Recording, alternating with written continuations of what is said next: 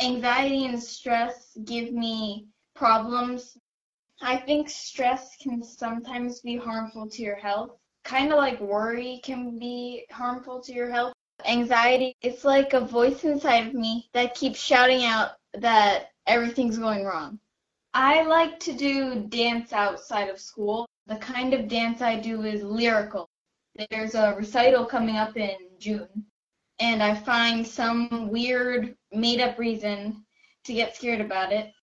Well, my thoughts are telling me that my anxiety will get the better of me, and that will ruin my performance. I'm getting nervous that I will mess up and that I'll be the only one and I'll trip and fall or something. The notion of getting one tiny move wrong and it advances and gets bigger and it turns into something that you totally want to avoid or think is wrong and bad. Well, you're listening to Dear Anxiety. This is the show about mental health and the way that we deal with our thoughts and feelings. It's about wellness. It's about emotional fitness. We know what physical fitness is, but we have no idea what emotional fitness is. I'm not sure I do.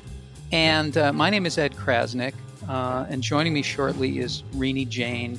And we're going to talk today about anxiety, about stress, about particularly the mindset. You just heard a child's view of stress and anxiety and the mindset that goes with it, how we think about anxiety, how we think about stress, and how that affects our lives. And we're also going to talk about the opposite of an anxiety mindset. We're going to talk about a growth mindset, totally different way to approach life, change your life. My co-host, my partner, is the founder of GoZen. And GoZen is an amazing company that teaches kids resilient skills, teaches kids, parents, schools all over the world, resilient skills through creative means, through animation and other creative media. And Rini, I just want to welcome you. You know, it is National Take Your Anxiety to Lunch Week. And it's also Burning Man Anxiety Week. And it's South by Southwest Anxiety. So We've it's made all the conferences. We're on the conference tour. Yeah, Yes. All the festivals are causing a lot of anxiety and stress, and we need to talk about that. But let me just start with, an anxiety mindset. I don't think people think that it's an actual mindset. It's a way of dealing with life, isn't it? I mean, I am going to be the first one to say that it sounds really woo-woo when you're saying that you can basically change the way you think about something and that will change the way things happen in your life. It just sounds a little bit too easy to be true. Not enough suffering involved in that, Ed. You know what I'm saying? Yeah, not nearly enough. Yeah, no pain, no gain. Right.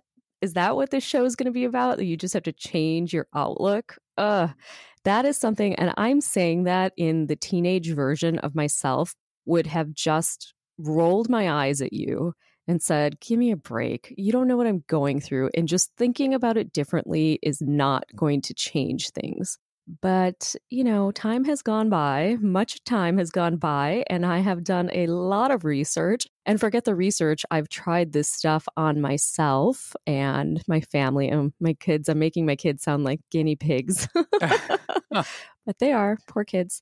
I have tried this stuff on myself and, of course, professionally at GoZen when working with many, many, many kids. And so we are going to talk about mindset from the point of view of the research of what's out there and what you can actually do to reframe the way that you're thinking about stress and anxiety in your life and what effects does that really have and can it really have. I'm excited to talk about this because it's cool. Yeah. And as I always bring the, I'm the poster boy for whatever we're talking about. I'm experiencing it and doing the wrong thing. So I'm that is perfect. the before and the before and after pictures. Yes. Always the before and Mr. Before they used to call me in school. But at any rate, the funniest thing to me, because you were mentioning Dr. Kelly McGonigal and her work in dealing with stress and in a different way to look at stress, that stress is about what we believe it to be. And the funniest thing to me, and it's not funny, it's an actual real statistic, based on research, which is that one of the leading causes of death is the way that people think about stress. It's actually what they believe about stress contributes to failing health. Oh my goodness. So in Kelly McGonigal's book, The Upside of Stress, she leads, I think it's in the first or second chapter, with this study that's so amazing, to your point, right? Which I think this is the most amazing study. So they asked close to 30,000 Americans, how much stress did you have in the last year? Did you have a little bit of stress, a moderate amount, or a lot of stress? A, B, or C? And so if you're listening right now, you can answer that question for yourself. How much stress did you have in the last year? And then they asked the same group of people, do you believe that stress is A, depleting to your life? It's bad for you. It kills your productivity, your motivation, affects your health. Do you think it's bad for you, essentially? Or do you believe it can be enhancing? It can motivate you. It can help you be more productive. It can somehow benefit you. Well, the results of this study were astounding because they waited about 8 years or so, and then they went through mortality records, basically death records, to see these 30,000 people and what happened to them. And it turns out, to your point, Ed, that those who had a lot of stress, answered, yes, I had a ton of stress. Well, they had a 43% higher chance of death. But, and this is the kicker, which just astounds me, that was only true if they believed stress was depleting and was hurting them. So what that means is the way you think about stress, your belief system about it, affects the way it physiologically reacts in your body. Can you believe that?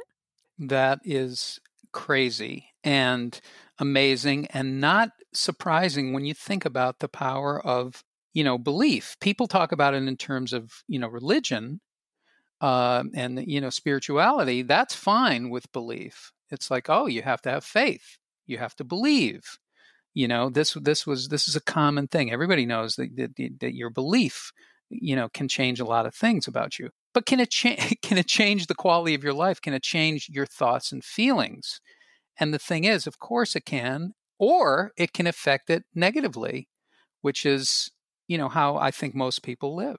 But that is amazing. The stress, what you believe about stress is one of the leading causes of death. Yes, what you think about it is just unbelievable. And the thing is it's not, you're not thinking counterfactually, right? You're actually thinking about something and looking at it in a way that is accurate as far as we know in terms of the science of well-being to this point. So in other words, it's not like you're just thinking magically, right? Oh, this stress is good for me. It can help me. While we have heard for years and years that stress can kill you and that it's the number one leading cause of death, what we don't hear about are the mountains of research that show you that stress can be enhancing in your life, that it can be something that you can use to your advantage. And when I'm working with kids, I often talk about, we've all heard those stories about people who have hysterical strength.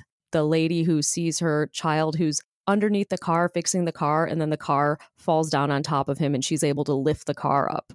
What is that, right? That hysterical strength that you get is stress. So stress can be advantageous in a lot of ways. It was not designed to kill us, right? It was designed to use in short spurts. And the way that we think about it is really important. The understanding of the purpose of stress is super important.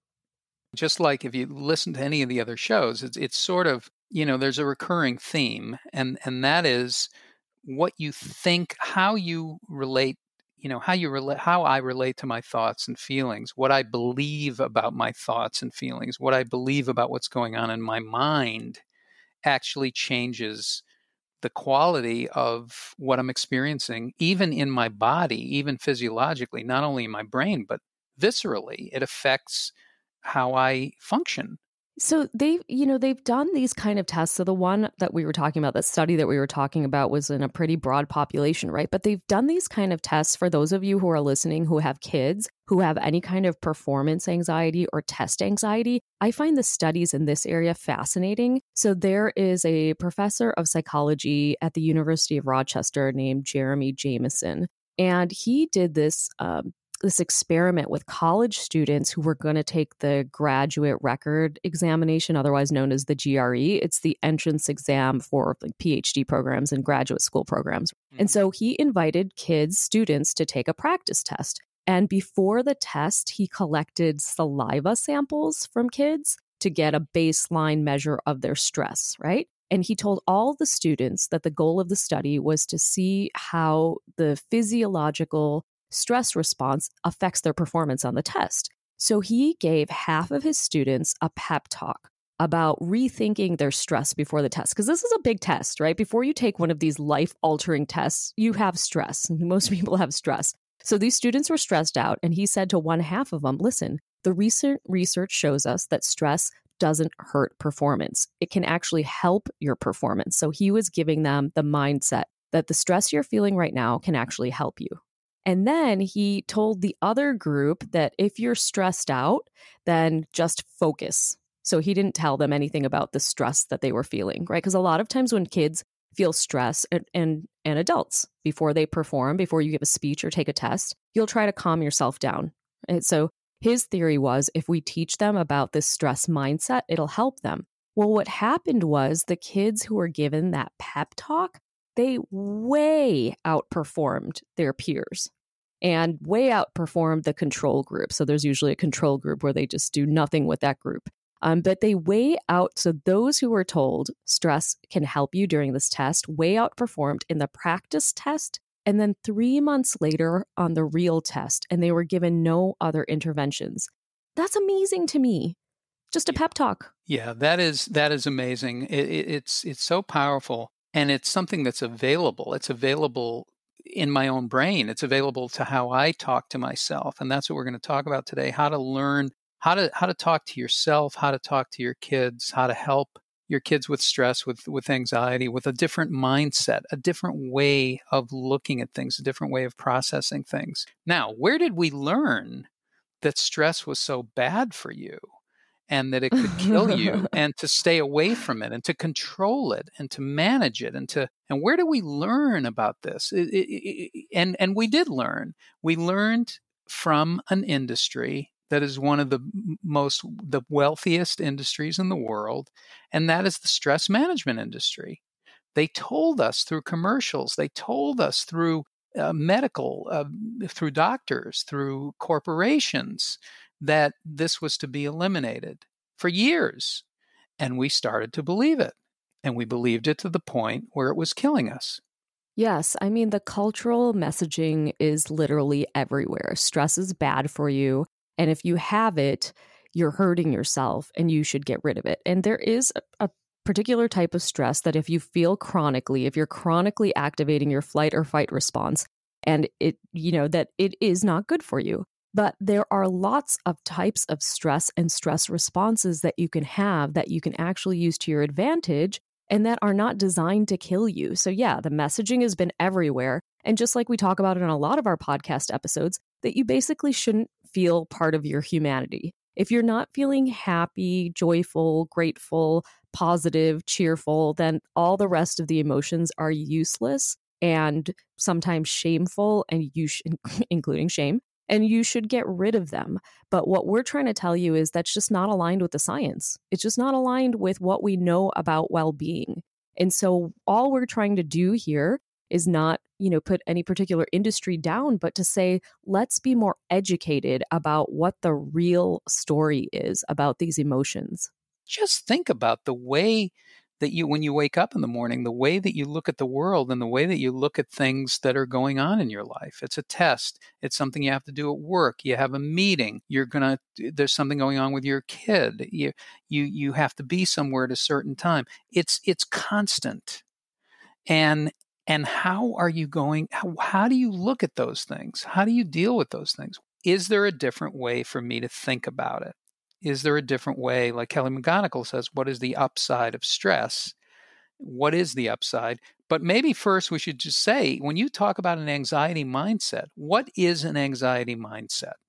I think it's the way your belief system about anxiety. So I think there should be, a couple of things that we look at when we're talking about mindset. Some people feel that they have come into this world with a particular disposition when it comes to anxiety, and that disposition is fixed. So let's say that you are a person that comes from a family that you've determined that, listen, anxiety is in my family. This is just something that is. And that may be because there is definitely a familial and a genetic aspect to it. However, what we know is that no matter what your particular disposition is, there are tools that you can use to change what you are experiencing when it comes to anxiety and your relationship to it, really, which changes all of your experiences. So we want to make sure that you don't have a fixed mindset about anxiety. So they talk about a fixed mindset, Carol Dweck's work. They talk about it in terms of intelligence and talent, where kids who have a fixed mindset basically believe that listen, these are the cards I was dealt. I'm never getting any smarter, no matter how much effort I make. And I'm not going to, change my talent levels. Like those are all fixed traits. And there's a lot of consequences to having a fixed mindset when it comes to intelligence. You become risk averse. You don't try as hard.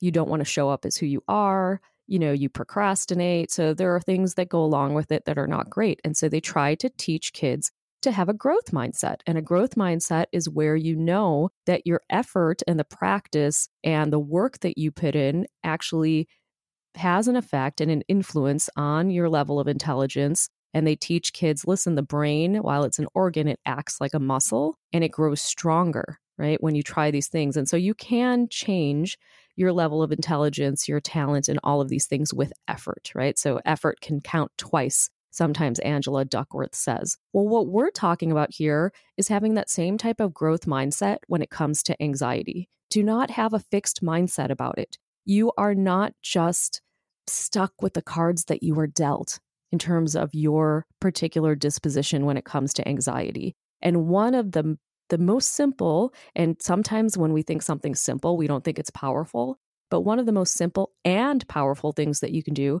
is what we're talking about during the show, which is to change your mindset about stress. Okay, so when you're talking about stress and you're talking about anxiety, are they the same thing? We use these terms interchangeably, stress, anxiety. We even use fear interchangeably. And there are a lot of nuanced words, terror, fright, panic. I think that our vocabulary is limited when it comes to emotions, and hence these things get used interchangeably. I mean, I think if we wanted to be technical about it, right, stress and fear are in the moment, and there is something objective that you are fearing. So the house is on fire, and you are objectively seeing this danger, and your body activates the stress response and or the fear response. Anxiety is that activation, but there is no objective danger. So you're thinking about something in the future, either something specific like a test or a speech or meeting someone, right? Social anxiety, and you still have that stress response. That's anxiety. Or you're just thinking about something that's uncertain about the future. And so you're having that activation, right? That uncertainty is causing you to have the stress response, even though there's nothing happening in the now. So stress is more in the now. Anxiety is more about what you are thinking about in the future. But again, the terms are used interchangeably. Okay, so when we say, and I learned this term for you, how to stress better, it sounds strange, right? It sounds like, what do you mean stress better? But there is a way to do that. Absolutely. Absolutely. So number one, the goal is not to get rid of stress. As you've probably heard, if you've heard more than one of these episodes, we will tell you over and over again, we're not trying to get rid of part of who we are. We need it, right? Stress can be very useful. It's so you don't step into a street when a bus is coming. You have that knee-jerk reaction. Sometimes it gives you hysterical strength. It can also be extremely motivating. So if you ask any star athlete, if you ask a surgeon, if you ask anyone who's in a performance situation, they will tell you how they use stress to their advantage. So stressing better is the ability not to just get rid of your stress. It's the ability to use your stress to your advantage and know that that can be done. So what you say to yourself, what I say to myself, there are so many recurring themes, and another one of them is being a friend to yourself, which sounds trite, but being a friend to the way that your mind works, the way that your body works, actually approaching it in a friendly manner as opposed to as an enemy or an adversary. This is what creates a lot of stress. What happens is I feel like the thoughts that we have inside our mind and the feelings we have, our own system is thinking of it as something foreign and something that needs to be attacked. And so we start attacking ourselves. We literally start beating ourselves up for having these kind of thoughts and feelings. Yeah, it has an impact doing that. That's not just your nature. It's not our nature to do this. It's a practice. And it's a practice that we do with a lot of messaging and also by default. It's a default position. It's a fight response to, the thoughts and feelings because, of all kinds of things, fear, et cetera, and just not knowing another way or being able to practice another way. So that's what we're going to do today. That's what we do on the show. So if we're dealing with stress, if we're dealing with, feeling stress, feeling anxiety, what are some of the things that we can do to actually change the messaging, change our relationship to it, and things that we can do that, like you mentioned before, that are simple. Well, the super interesting thing about the stress response, right, or anxiety, and physiologically they're very similar, is that you can jump from stress and anxiety to excitement quite quickly because they're very similar physiological responses inside your body. So one of the most simple things that you can do, and this was studied by Alison Wood-Brooks out of Harvard Business School, she studied it in many different domains, is that when you're, let's say, going up to give a speech, and a lot of people have performance anxiety before they have to speak publicly, you can say to yourself, if you start to have butterflies in your stomach or your heart starts to race or your palms start sweating, you can start to say to yourself these 3 words: I am excited. I can give you a lot more words than that, but these particular words are pretty easy to remember. I am excited. And if you can remember a little bit more, then you can even transform some of those other experiences that you're having. I have butterflies in my stomach. It's because I'm about to give a speech and I am excited. My heart's racing. I'm not in danger. I'm safe. I'm comfortable. I'm excited. The feeling that I have, the sweating that I'm having can actually help me perform better. So this is one, remembering that the stress response that you're having in the moment can actually help you perform better because that's what the science shows. And also verbally reframing it, and so that you start to feel that excitement response. So you say, I'm excited, and this stress can help me. Well, that's a very simple thing and a really, a powerful message that turns it around. And I also heard that there's an oxytocin thing that goes on, which they call the cuddle hormone, which actually makes you more social and wanting to connect with people. How does that factor into stress? Sometimes when we're talking about stress, or many times if you read a psychology book or you read a psychology article, they will talk about the fight or flight response. That's pretty typical, right? So you may have heard of the fight or flight response, but what they don't talk about and what you're referring to is there are other types of stress responses. So one is the tend and befriend response. So if you're the type of person, or if you have a child or a teen that's the type of person that gets stressed out and they hop on the phone, immediately reaching out to their bestie or someone they trust, and they want to talk about it. Well, that is us being driven to connect socially to support us, right? It's a buffer to the stress. So there's the tend and befriend response.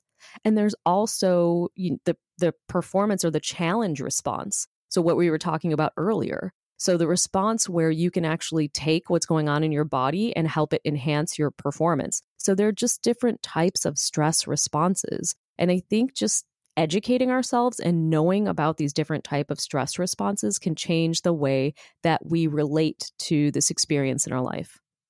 So you mentioned tend and befriend, you mentioned challenge. And you mentioned the mantra, and it is a mantra, which I think we need these things for all kinds of thoughts and feelings. I am excited.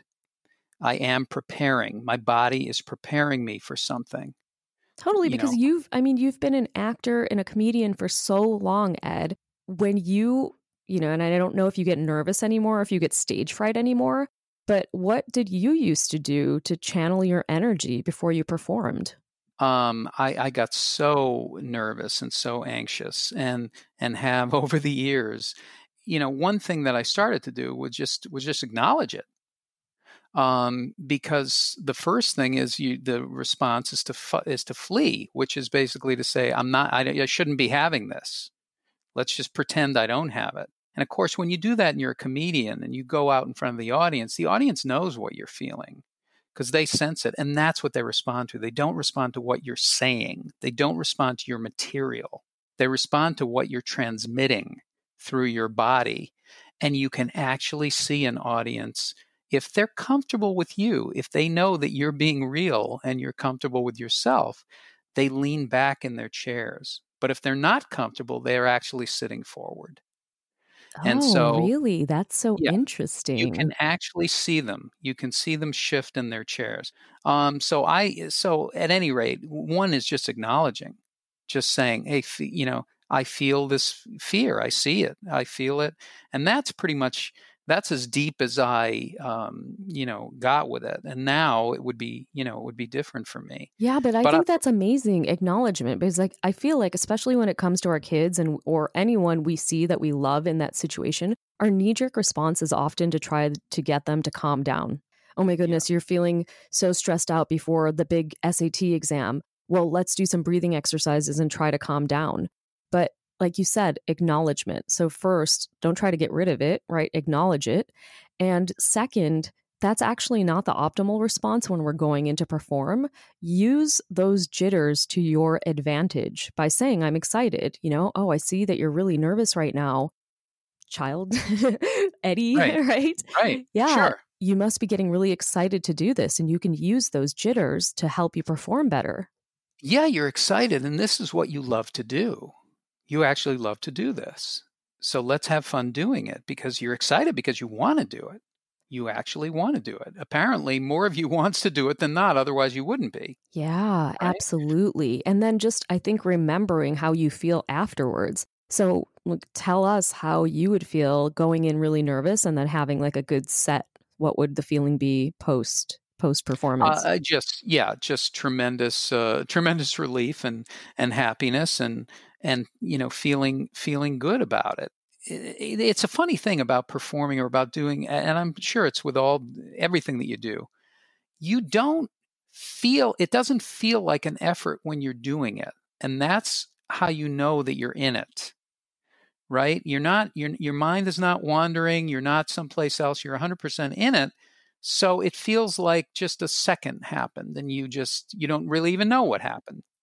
And that's, when you give yourself the message that it's okay to be, and it's okay to even use it, chances are you'll have more of that response, and it'll be a lot less, much less effort to it and much more joy to it. So when you say, I'm excited, yeah, you're joyous. This is what when it comes to performance, and when you're speaking in front of somebody, this is the thing that causes people so much stress. The biggest fear, right, is public speaking. You're speaking because you have something you want to tell people. So that's exciting. It's the worst when you have all of the stuff that you want to say, and then you go up to speak and your throat is dry, or you can see yourself shaking, or if you're holding a paper and that paper is shaking.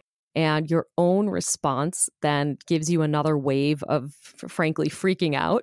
Oh my goodness, look at me. Everyone can see me. Everyone can see my hand shaking. Everybody can see this. That level of self-consciousness that's there. Should we do a role play around that? Sure. Okay. Sure. Okay. Sure. Because that's hard. So rolling. So let's say I have a speech to make, or I have, if you want to do this with your kids, okay? So I'm a kid and I have an oral report. I'm going to speak tomorrow in class, and I'm going to speak about something. And, I'm talking to my mom about it. Here's what I'm going to speak about. So Rini will be my mom, and I'm talking to you about what I'm going to speak about. And you're going to give me some tools that are gonna propel me forward. We're not going against the stress now. Right. We're going with the flow. We're going with the current. When you're going into a performance, what we know, again, from the science is that you don't want to calm yourself down. You want to use that stress to your advantage. We're going with the current. Okay. Lights, camera, and action. Look, Mom, I got to tell you something. What's going on? I'm not going tomorrow. I'm just not going to go. Oh. Because I don't want to go. To school? I don't want to go. Why? No, I'm not going. Because I've got that report due, and I've been preparing for it. I've been doing it. Oh, the speech you have to give? The one you just practiced? Yes, it's not good. It's not good when I get in front of that group of people. Those kids are so judgmental. The teacher hates me. Okay. And I can't deal with it. I don't want to deal with it anymore. Well, so listen, I want to ask you something, because you just did it in front of me, right? You just read the report in front of me, and it was decent, and you seemed fine. So what happens when you actually stand up? Like, what happens? Can you tell me? My heart beats fast. Everything speeds up. I go 1,000,000 miles an hour in my head, and it's all things that I tell myself. I'm telling myself I'm not going to do well. I'm failing. I don't know this. I can't. I'm going to fail. I'm going to have a failing grade, and people are going to judge me. They're not going to like me, and everybody's going to laugh. And I'm gonna feel miserable. I hear and I don't want to do it. I just don't want to do it anymore. I hear that it's super scary, that you feel like everyone's staring at you, that they're going to judge you. I hear what you're saying, and that's really hard. That sounds hard. But I'm going to tell you something that you probably don't hear a lot. I don't even want you to try to calm down when you're in that situation. Does that sound strange? It sounds strange, but it's also, I'm not going to calm down. Okay, well, I don't even want you to try to, because what's happening inside your body can actually help you. Like, I know that sounds totally out of whack, but I can't even imagine it. That racing heart, that jitteriness that you're feeling, you've told me before, those butterflies that you have in your stomach. Oh, sure. Yeah. Well, those are the things that I have before I have to go out and speak. I get the same exact thing. And for years and years, I was trying to calm myself down until I learned this little trick. Do you want to hear it? Sure. Okay. Before I have to speak, and even when I speak now, even though I do it all of the time, I get nervous still. And I have this thing, like I feel like this huge lump in my throat. I don't know if that's happened to you. It's like as if the words aren't going to come out, and my throat is really dry. Yes. So instead of trying to do breathing or calming down, or, I like to meditate, I don't do any of that stuff because it doesn't work. But what does work is when I say to myself, okay, I have a lump in my throat. I'm excited. I'm going to use my nervous energy to help me. And if I can't remember all those words, I just say, I'm excited. And I know that you don't feel excited right now, but can you believe every time I do that, it's not like everything is easy peasy, but it's so much easier. So I'm wondering if you can just try it. Can you try it? Yeah, it's going to sound like I'm excited. Well, you can say it in your head. I'm excited. Yeah, I get that. No. I know it might sound squeaky. Yeah. They might still be judging you, but Oh, am I excited? Yes, I'm excited. Yeah. I am excited. I am excited. I'm so excited. Just get on it. I never knew that the Pointer Sisters were talking about stress, and I think I like it. See, at a minimum, it'll make you laugh. But I really want you, this is a little known trick, but I want you to try it. I think it might really work for you. I know that giving speeches isn't your thing. I'm not trying to make it your thing. You don't have to go into a career of it, but you're going to have to do it. So try this. Cut. We got it. Print it. That's a wrap. Everybody go to lunch. Pick up your check on the way out. Wow, I am excited, and now I'm going to start thinking about that song, which is like an anthem for that, right? I'm so excited. Not I am excited. I'm so excited. I'm so excited. And I want to tell you something else. You know what's interesting? So recently on the Motivated Child Summit that we ran, which is, we run these events at GoZen where we speak to these experts. Well, I have a friend, and her name is Diana Caramanico. That's how you say it. Diana Caramanico. It's a mouthful. But anyway, so I knew that she played basketball, right? I knew she played women's basketball at the University of Pennsylvania, but I asked her to be on the Motivated Child Summit. And then whenever I have someone on, I read their bio. Can I just read you her bio real quick? Sure, just a little piece of it. So Diana, it says, is quite simply the most dominant women's basketball player in Penn history. Arguably, she may have been the most dominant player in women's Ivy League history. Diana's 2,415 career points still stand as the Big Five and Ivy League records. She remains the only men's or women's player in Penn's illustrious basketball history to score more than 2,000 career points.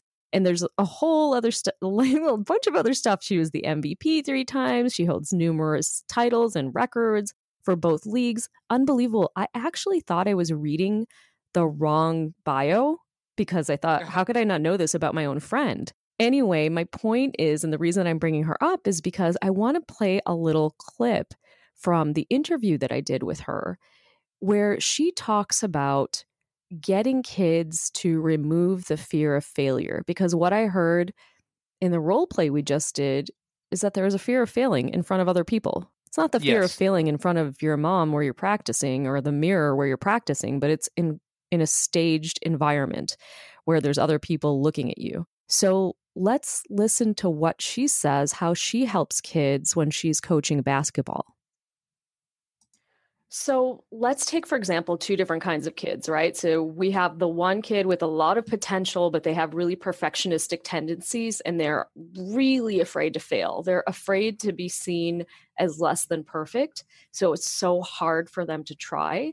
Then we have the other one that maybe has less raw talent, right? And they're also afraid to be seen for, their authentic, like sort of where they are and afraid of failing.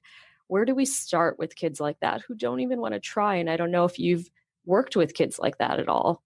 Sure. Another thing you can do if kids are feeling like they're afraid to fail and you don't want them to, they're afraid to try stuff because it's uncomfortable, and they figure if it's uncomfortable, I'm not good at it. If I'm not good at it, I'm not going to be able to do it, or I'm going to look silly or whatever. I make the goal the failure. So gets them to stop thinking of success as a completed successful action. Okay. So, and this works in any sport. And I had, plenty of players who wouldn't shoot with their left hand on the left side of the basket because they're right-handed, and they would miss their left-handed layups, and they'd shoot with their right hand. But they were deathly afraid of failing and deathly afraid of looking stupid or kicking the ball where they didn't mean to, or throwing the ball over the backboard or whatever it was. And so I called a timeout and I brought the team over and I said, listen, you're the fastest kid on our team. I said, but you have got to shoot with your left hand because they are on your right side and they're blocking your shot, and you're not even shooting it because they're right there and you want to shoot with your right hand. I said, your job, do not come off this court until you have missed a layup with your left hand. I don't want you to make it. I want you to miss it. Don't think about, don't let this game get to halftime without a missed layup. I need you to miss a layup with your left hand. And they're like, wait, miss it? I don't make it. Don't you dare put that ball in the basket. I want a missed layup with your left hand. So what you're doing is you're taking the failure, the thing they're afraid of doing, and you're making it the goal so that they're generally driven to do what you're telling them to do, as long as it doesn't make them uncomfortable, or taking it doesn't the fear away, right? And so one of two, and I do this with kids all the time with their left side, especially in basketball. And one of 2 things usually happens. I'd say 25% of the time, the kid gets in there and purposely misses when they could have easily made it. And after the fact, they're like, wow, I could have totally made that layup, but you made me miss it. I'm like, okay, good. Well, make the next time. I'm like, I don't care if you make it. I just want you to shoot it with your left hand. Right. So, but then they realize, wait a second, I missed that on purpose. I could have, the fear of doing it was worse than doing it. I could have totally scored that. The other 75% of the time, they put the ball in the basket because they're not thinking about whether that goes in or not. and they just end up scoring it. And they're like, oh my gosh. I said, hey, I told you to miss it. Like, you haven't completed the goal yet. Like, so then you've taken what they thought was success and you've made it the failure. But that's a comfortable failure. And for so those you've of gotten you them. listening, I mean, we're talking about sports, but in my mind, it's like this application could be in anything, right? I mean, you could Yeah. That is so tremendous and such a great shift. And she's talking about it in terms of athletics, in terms of sports, but it can be done with thoughts. It could be done with feelings. It could be done with anything, right, that goes on inside of you. Take away the risk of failure, and then out comes your authentic self. So, so we talked about an anxiety mindset. We talked about a growth mindset. We talked about stress. We talked about a different response to stress in your body. I am excited. That mantra, tell yourself that your body's preparing for something. I'm excited about it. The challenge, we talked about failure, and Diana just mentioned, take the failure, take it away, try to fail, go the other way with that energy. These are things that you can do, you can practice these things at all times. You don't have to wait until the stage is the biggest to practice them. Practice them when the stakes are not so high. Practice them with your parents. Practice them with your kids. Practice them with your friends. There's ways to do it. We want to tell you about where you can contribute audio clips, the ones that you hear at the beginning and the end of the show, and where you can find more information on the research studies we were talking about and all the other stuff. So if you go to gozen.com/Dear Anxiety, you will find it there. And don't forget to sign up for our newsletter, gozen.com. We send out tools, we send out information about the podcast, we send out printables, posters, information about our program. So all of that juicy stuff you can get at gozen.com.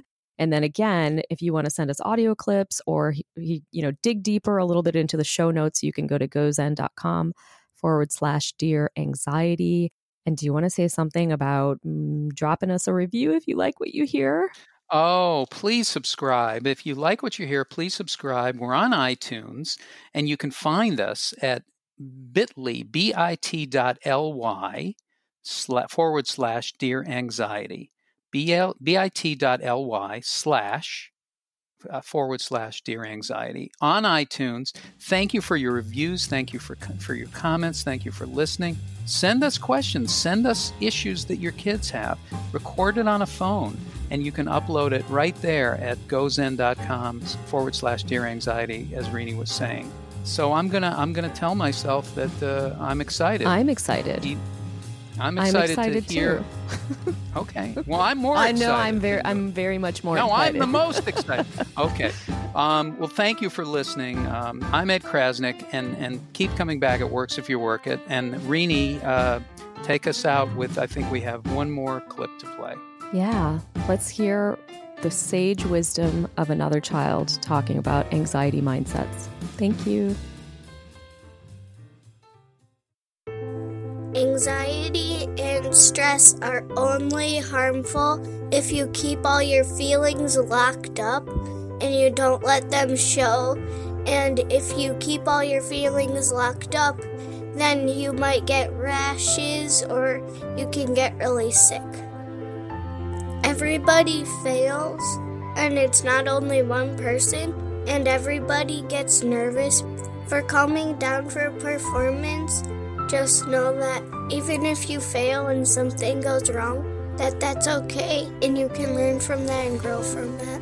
You should just know that if you try, you're still doing good. And the only way that you fail is by not trying.